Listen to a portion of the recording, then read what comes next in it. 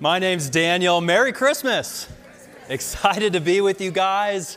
Hey, it is our final week in a Christmas series that we have been doing over the course of the past 3 weeks entitled Unbelievable, a Christmas for Seekers and Skeptics. And over the course of the last 2 weeks, if you haven't been with us, that's okay. But over the course of the past 2 weeks, we really have been navigating very deep and very big questions about Christianity. I mean, we've been talking about, in week 1, can we really believe in God?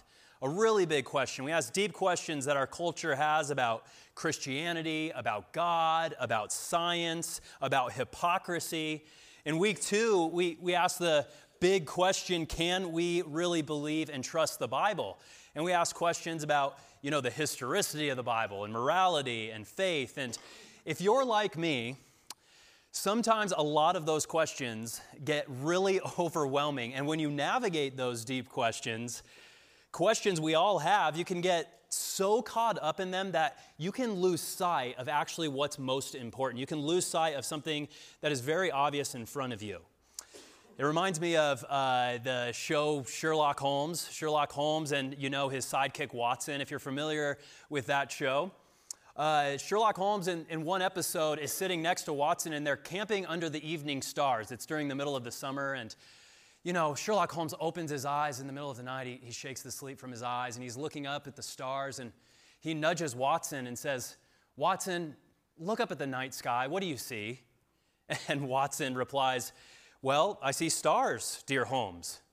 "Yeah, but what does it mean?" says Sherlock. And Holmes thinks about it for a while. He says, well, it means there's gaseous balls of light that are galaxies away and that the cosmos is infinite in size. And Sherlock asks, "No, but what does it mean, Holmes?" And Holmes looks at Sherlock again and scratches his head. And he says, "Well, it means that we're in the northern hemisphere based on the visible constellations." "No, but what does it mean?" says Sherlock. "Well, astrologers tell us that we're under the sign of Leo and the planets Jupiter and Saturn are almost in alignment. But what does it mean?" says Sherlock Holmes. And Watson looks at him exasperated and says, "My dear Holmes, I've given you 3 different answers. What more could you possibly want to know?" He says, "Watson, here's what it means. Somebody has obviously stolen our tent, you blithering idiot." We're a lot like Watson, aren't we? We can get so caught up in the deep, the big theological and philosophical questions, thinking about God in general or the Bible in general, we can overlook what's right in front of us. And what's right in front of us on December 24th is Christmas. And so tonight, we're going to focus on that. And we're going to ask this final question in this series: can we really believe in Jesus? Can we really believe in him? The man who was born some 2,000 years ago, the man whom Christmas is all about. And I want to answer that question in 2 parts tonight. 2 parts. The first part, I'm going to answer in the affirmative and say we can believe in Jesus because of who he is. And then in the second part, I'm going to answer we can really believe in Jesus because of what he's come to do. So that's our trajectory, that's our roadmap tonight. But before that, let's pray, and then we'll dive into our teaching. Dear God, we thank you for your goodness to us. Thank you for the privilege it is to worship you tonight, for the privilege it is to be known by you and your Son, Jesus Christ. And we thank you for this time, and we ask as we open up the Scriptures and we look at the word that you've given us, that you would open our eyes, you'd open up our hearts to really understand what it is you have to speak to us. And we pray this all in the name of Jesus, your Son. Amen. So, point 1, part 1, we can believe in Jesus because of who he is. And really, everything you need to know about Jesus is found in the account of his birth. And we read in the account of his birth that Jesus Christ, his birth, took place in this way. When his mother had been betrothed, her name was Mary, when his mother Mary had been betrothed to Joseph, before they came together, she was found to be with child from the Holy Spirit. And her husband Joseph, being a just man and unwilling to put her to shame, resolved to divorce her quietly. But as he considered these things, behold, an angel of the Lord appeared to him in a dream, saying, "Joseph, son of David, Do not fear to take Mary as your wife, for that which is conceived in her is from the Holy Spirit. She will bear a son, and you shall call his name Jesus, for he will save his people from their sins. And this took place to fulfill what the Lord had spoken by the prophet. Behold, the virgin shall conceive and bear a son. So this whole account is leading to this last point. Behold, the virgin shall conceive and bear a son. That's the first miraculous claim about who Jesus is. It's that Jesus was born of a virgin 2,000 years ago to the Virgin Mary. And it's a hard thing for us to wrap our mind around that. It's a hard thing for us to believe that. In fact, one author, his name is Arif Ahmed. He's a Cambridge professor, and he kind of expressed the sentiment many of us have about this miraculous claim. He wrote, "I don't believe in stories like the virgin birth for the same reason I don't believe in Father Christmas. There just came a time in my life when I stopped believing in miracles." Now, I think that is a good summary of how many of us view the virgin birth. It is an unbelievable, miraculous claim. But I don't think that we can dismiss it that quickly, as if it was just something that happened a long time ago, or it's the stuff of a fanciful tale. I don't think it's that, and I don't think we can dismiss it, and here's why. See, when you read this account of the birth of Jesus, it's clear, crystal clear, who's responsible for Jesus' birth. It's the Holy Spirit. You probably noticed this as we were reading through this passage. The Holy Spirit is mentioned twice. The author who's writing this account, his name is Matthew. He said, remember this, what I said earlier, when his mother Mary had been betrothed to Joseph, before they came together, she was found to be with child from the Holy Spirit. Later on, the angel, remember, visits Joseph, and the angel of the Lord appeared to him in a dream, saying, "Joseph, son of David, do not fear to take Mary as your wife, for that which is conceived in her is from the Holy Spirit." And if you were a part of the first audience, whoever would have heard this message, you would have heard that term, Holy Spirit, and your mind immediately would have went to Genesis, which is the first book of the Bible, and it would have went to the first pages of the Bible. In fact, it would have gone to the very first verses of the Bible. And that's Genesis chapter 1, verses 1 and 2. You might be familiar with this account. It says, "In the beginning, God created the heavens and the earth." He created everything. "The earth was without form and void, and darkness was over the face of the deep. And who was there? The Spirit of God was hovering over the face of the waters." So don't you see that Spirit of God mentioned here, present at the beginning of creation, the Spirit who brought light out of darkness, the Spirit who separated sea below and sky above, the Spirit who formed every molecule, every quirk, every element, every living creature, and every star in the universe. That same Spirit, the Holy Spirit, is at work in the birth of Jesus as well. Now, that might not mean much to you, but think about it. Think about it with me. Before the miraculous claim that Jesus was conceived by the Holy Spirit and born of the Virgin Mary, is this even more miraculous claim that there is one God who by his Spirit created the entire cosmos?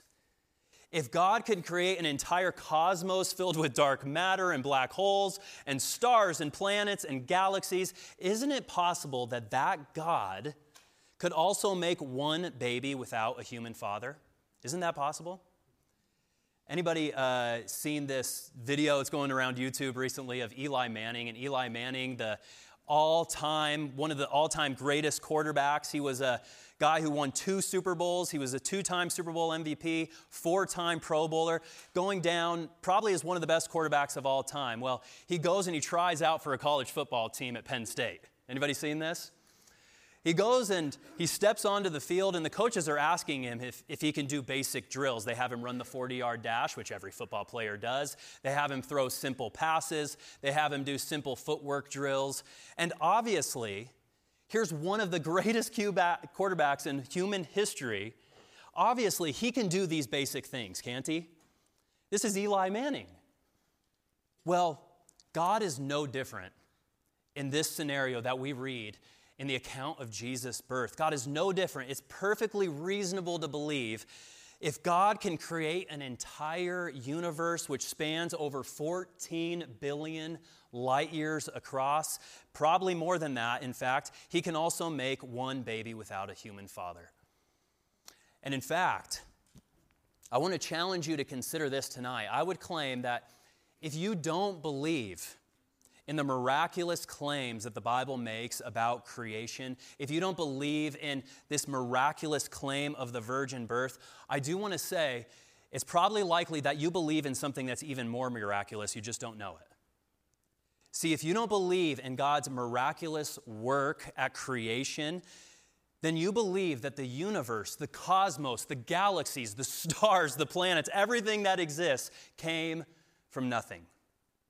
That it came from nowhere, that it came together by chance, without reason, without cause, and without purpose. And friends, that is a miracle. That is an utter, astounding miracle, an entire universe from nothing at all. And I challenge you to consider this thought that one author wrote. He said, quote, "Christians believe in the virgin birth of Jesus. Those who are secular believe in the virgin birth of the universe. Choose your miracle." See, the first miraculous claim about who Jesus is that he was conceived by the Holy Spirit. He was born of the Virgin Mary. But the second, and this is maybe, I know I'm adding miraculous claim on top of miraculous claim here, but the second, maybe even more miraculous claim is the second half of verse 23 in the account of Jesus' birth. It says, remember, all this took place to fulfill what the Lord had spoken by the prophet. Behold, the virgin shall conceive and bear a son, and they shall call his name Emmanuel, which means God with us. See, Jesus is not just born of a virgin, he's also Emmanuel. He's God with us. Jesus is God himself. The same God who named and numbered the stars of heaven, the same God who designed deserts, mountains, and seas, the same God who fashioned every inch of the earth we walk on, that God became a human being 2,000 years ago in the person of Jesus. Jesus is God incarnate. He's God in the flesh. Tim Keller, who's a pastor, he used to live in New York City, and he's also a best-selling author. In fact, one of his books is on the book table outside, and you're free to pick it up as you leave. It's called A Reason for God. And in that book, he reminds us of this really phenomenal truth about Jesus and about the Bible. He says that only Buddha and Jesus so impressed their modern contemporaries that they were asking not just, who are you? But they were also asking, what are you? What order of being do you belong to? What species do you represent? The biggest difference, though, was that Buddha asserted with great clarity and emphasis that he was not a god or even some angelic or divine being, but Jesus repeatedly and continually claimed to be the God, the creator of the universe. From his birth to his death, Jesus said he is God. And there's a number of places that you see this throughout the New Testament, throughout the writings of Jesus' earliest followers. The first one to write about it was John. And John said, this is on the lips of Jesus, where he's speaking to people, and he said, quote, "If you knew me, you would know my Father also." Jesus saying, hey, to know me is to know God the Father. Jesus said to see him was to see God as well. He said this later on in his life. He said, "Whoever sees me sees him who sent me." He sees the God who sent me into the world. But maybe the most clear statement of Jesus about who he is, he doesn't leave any room for interpretation. He says, quote, "I and the Father are one." From Jesus' birth through his life to his death, Jesus said that he was not just man, but he was the God-man. He said that he was not just flesh and bone. He was God in the flesh, God incarnate. He went on to say that he was not just with us, he was Emmanuel, God with us. And that is the most miraculous claim of Christmas. See, the biggest miracle is not that God could, somehow conceive a child through a virgin woman. No, the bigger miracle is that the eternal God actually became temporal and limited. He became finite. The God who is infinitely powerful and created billions of stars decided to become vulnerable and weak and finite. The bigger miracle is that God, who in splendor and majesty created the aurora borealis, created the northern lights. He's the God who created the Crown Nebula, the Milky Way out there, decided in love to lay aside his majesty and come as a human being down here, to be God with us. When my wife and I lived in Nashville, we had our first child. His name's Eli. And it was a really exciting time. If you've had any children, you know having a child is really exciting. But before that, we were members at a church, and one of the pastors on staff, his name was Eric. And I would have lunch from time to time with Eric. Eric was a great guy, but he was Southern. He was from Georgia. And during our lunches, right before I would leave, he would always say, "Hey, Daniel, I love you, man. I love you." And at first I thought, he said that because, he's a Southern weirdo, and like most people from the South, he's just a little bit off, right? No offense. Roll Tide or something like that. Or War Eagle, I don't know. But then we had our first child. We had Eli. And as soon as we had Eli, the doctors were doing tests. They would prick him in the heel and measure his blood sugar levels. And for the first couple of tests, they were very low in the 20s and then in the 10s. And then eventually, even though we were feeding him, they're testing his blood sugar levels and they're repeatedly showing up 0. And so we were concerned. We're not sure what's going on. I actually left to go get lunch. But when I returned from lunch, Eli was gone. They had taken Eli to the neonatal intensive care unit, the NICU, and we went to go see him, my wife and I, and the first time that we saw him, after we had once held him in his arms, not plugged up to anything, he had an IV in his forehead, and he had a feeding tube down his throat. And we didn't know if we were going to bring home our very first child. And it was in that moment where we're sitting there, we're afraid, we're asking God, why are we going through this? What's going on? We're uncertain about what the future might hold. We heard a knock at the door. We opened the door, and it was Eric. It was Eric, and he visited us when we were afraid and scared, and it was at that moment that I realized why Eric kept saying, "I love you, man." The reason he did is because he really did. He really did love me and Hannah so much that he was willing to be with us in our darkest moment as new parents, when we were afraid, when we were confused, when we were in pain. He came to be with us. And this is kind of how parenting is. We now have 4 kids, and we're so glad. We were finally glad to take Eli home. We have 4 now, and sometimes we'll lay awake at night, and we're wondering, can we just give 1 or 2 of them away, right? But we love our kids, and we know that we have people that love us because they are there for us. They come to be with us in those times. We can really believe in Jesus for that same reason, because that is who he is. He's the one conceived by the Holy Spirit, born of the Virgin Mary, Emmanuel, God with us in the flesh, in humility, down here in our pain and in our darkness. That's the God of the Bible, the God Jesus Christ. And again, you might think that's too miraculous. You might think that that is an outlandish claim to think that God became a human being and that Jesus was truly God. You might think Jesus was simply a moral example for life, a good, positive figure, but you can't believe that he's truly God. And if that's you, again, I challenge you to consider something tonight, and maybe you've never considered it for any portion of your life. C.S. Lewis, who is the author of the Chronicles of Narnia, he was also professor of literature at Cambridge and Oxford. He held that similar view about Jesus, that Jesus was just a good moral example, that he was just a good teacher. But that was until he really considered the claims that Jesus made. See, Jesus makes the claim to be God, and upon reflecting on that, Lewis concluded, a man who was merely a man and said the sort of things Jesus said would not simply be a good teacher. He would be either a lunatic on the level with a man who says he's a poached egg, or else he would be a liar on the level of the devil of hell. You must make your choice. Either this man was and is the Son of God, or else a madman or something else. You can shut him up for a liar, you can spit on him and kill him as a demon lunatic, or you can fall at his feet and call him Lord and God. But let us not come with any patronizing nonsense about his being a great human teacher. He has not left that open to us. He did not intend to. Now, it seems to me obvious that he was neither a lunatic nor a liar, and consequently, however strange or terrifying or unlikely it may seem, I have to accept the view that he was and is the Lord God. Jesus is either a liar, a lunatic, or a Lord. You have to put Jesus in one of those camps. He is either Emmanuel, God with us, as Matthew says, he is either an unhinged lunatic, or he is a charlatan liar.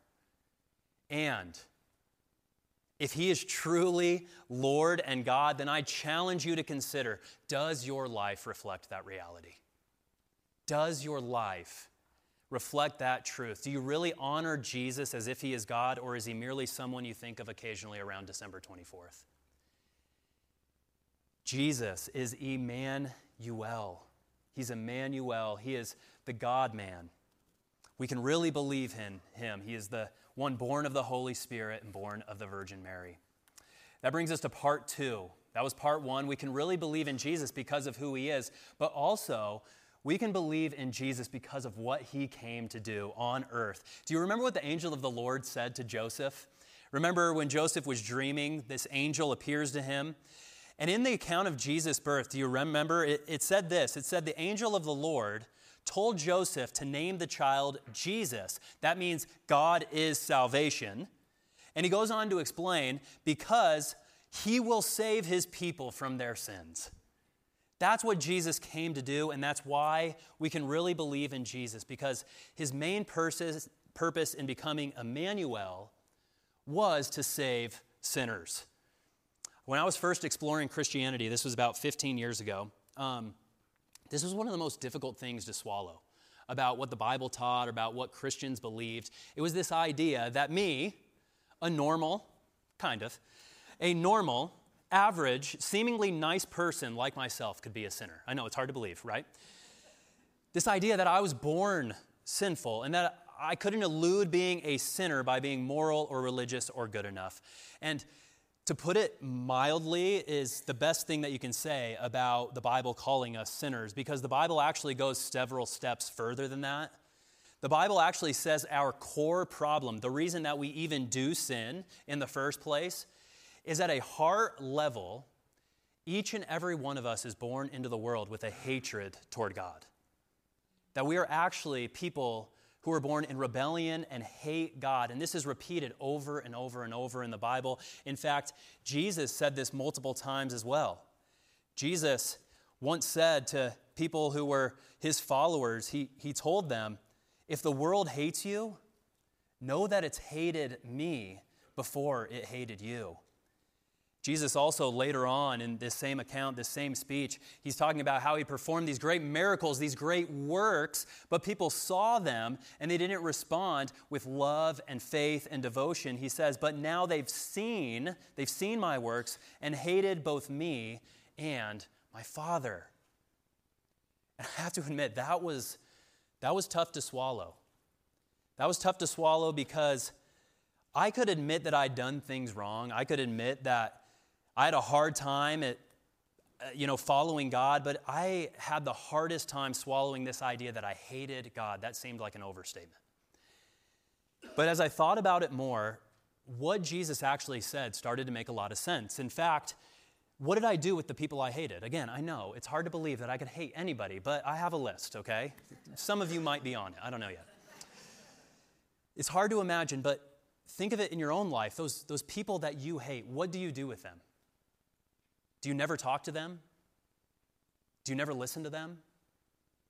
Do you never ask them for help?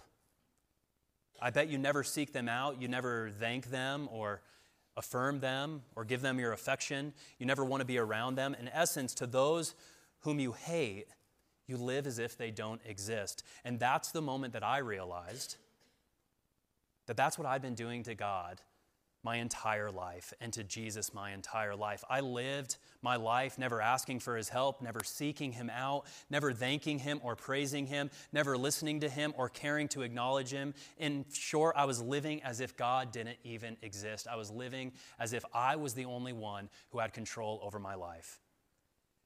That was and still is my core problem, that I am a sinner. But it still is true as it was then. Merry Christmas. Have a good night.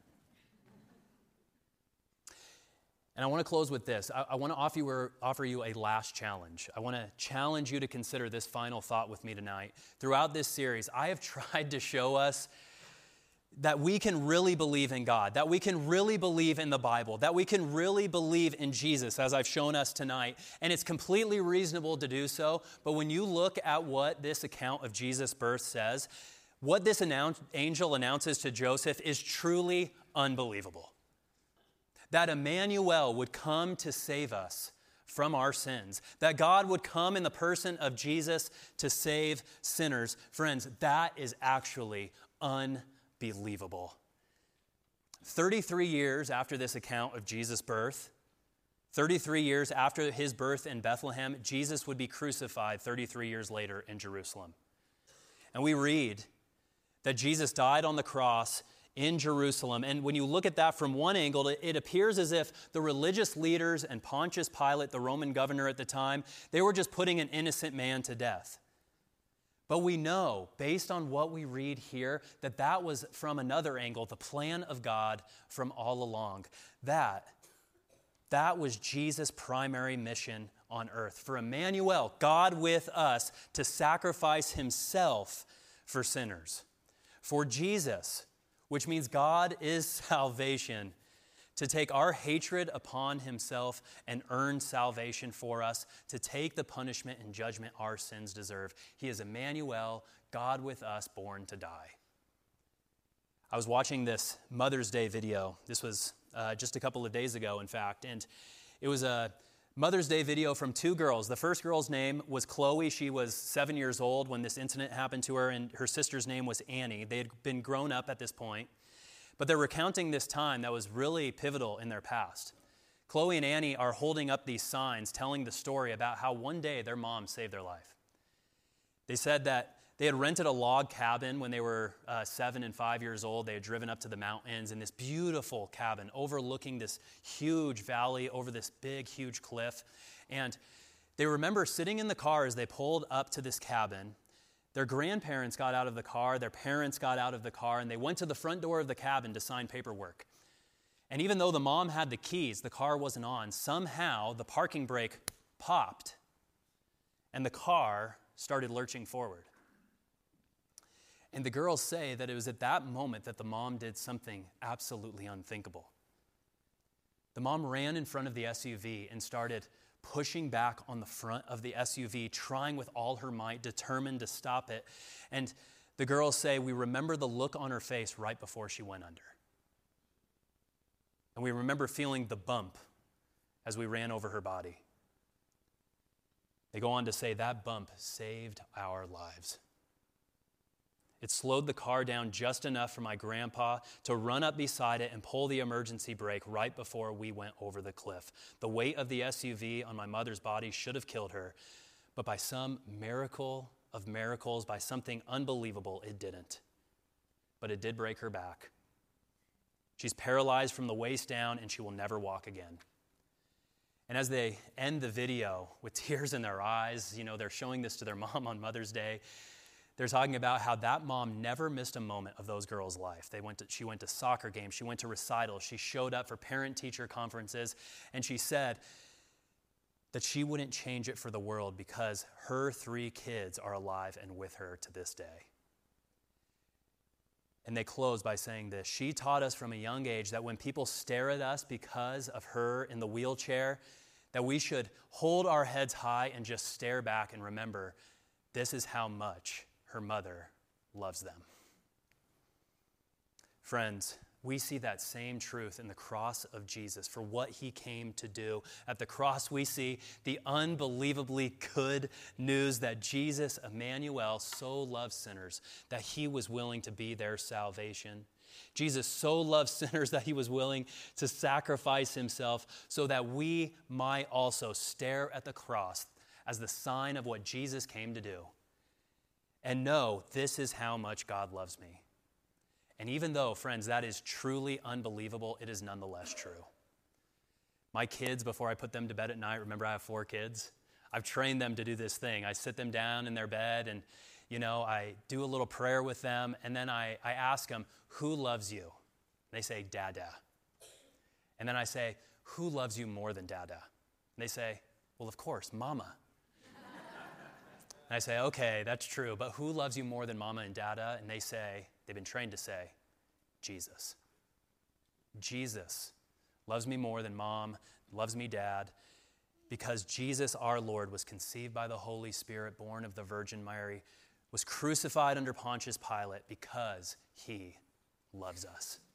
It is the miracle of Christmas. It is truly unbelievable.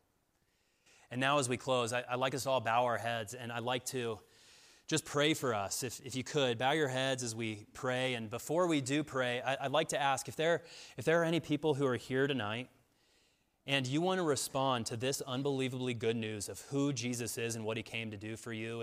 If you're here and maybe for the first time, you want to believe in Jesus and place your faith and trust in him, if you want to follow him tonight for the rest of your life, then again, with eyes closed, if that's you, would you respond by raising your hand? I would love to pray for you if that's the case. If that's you, would you raise your hand? Okay, see you.